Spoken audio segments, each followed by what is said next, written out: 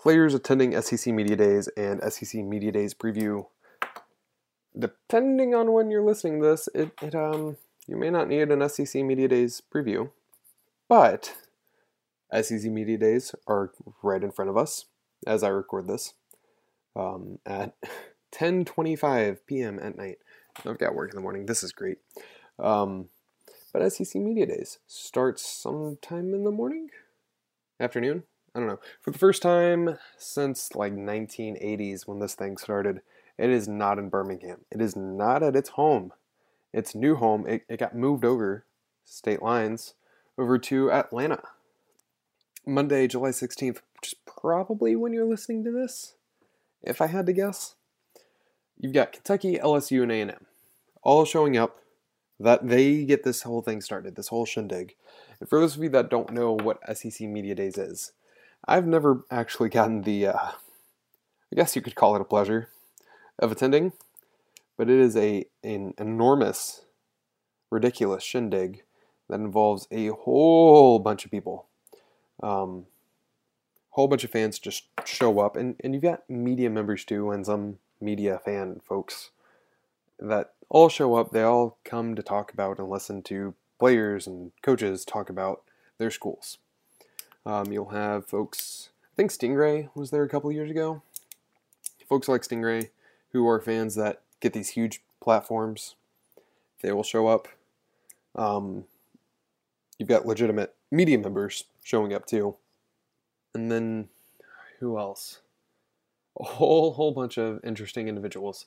There's an Alabama fan that likes to wear like a ring hat thing. It's kind of weird.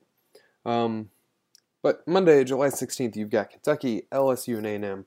Tuesday, July 17th, you've got Arkansas, you've got Florida, you've got Georgia, and then Ole Miss. Wednesday, you've got Alabama, Mississippi State, Missouri, and Tennessee. And then on to Thursday, closing the thing out, you've got Auburn, here we go, South Carolina, and then Vanderbilt. For Mississippi State going this year, this week. Nick Fitzgerald, Gary Green, and then Mark McLaurin. I'm a little surprised that Montez Sweat's not that third guy. But with Nick Fitzgerald and then Gary Green both being captains going into this season, they're definite. Mark McLaurin was a star last season. You can make a definite argument for him to be there over a lot of guys. I have heard some fans, another podcast host, say that they wanted Jeffrey Simmons there. Given the controversy that was around him just, 2 SEC Media Days ago, it's smart not to have him there, and that's totally fine. He's really cleaned up his image. He's stayed clean off the field since then, since being at Mississippi State. But it's still, it's probably for the best.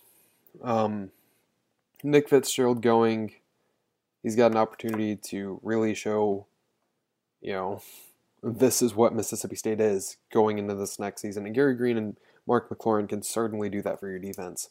You've got your leading tackler in Mark McLaurin, leading pass defender, guy that led you in interceptions. The Gary Green had, 12 tackles for loss? Somewhere between 10 and 12 tackles for loss a season ago. So it might be, honestly, 11. Get your leader on offense, and you got 2 of your leaders on defense. And honestly, if we're talking about leaders on defense, this team has quite a few leaders on defense. So for Mark McLaurin to be the third guy rounding this out makes a lot of sense. Other interesting notes, only half the teams are sending their quarterback. Granted, half the teams in the SEC still trying to probably figure out who their quarterback is and whether or not he's going to be any good. So that's totally fair. But yeah, it's interesting to me that the state of SEC offenses is probably very different than what it was last year. Defenses might be back. That's kind of cool.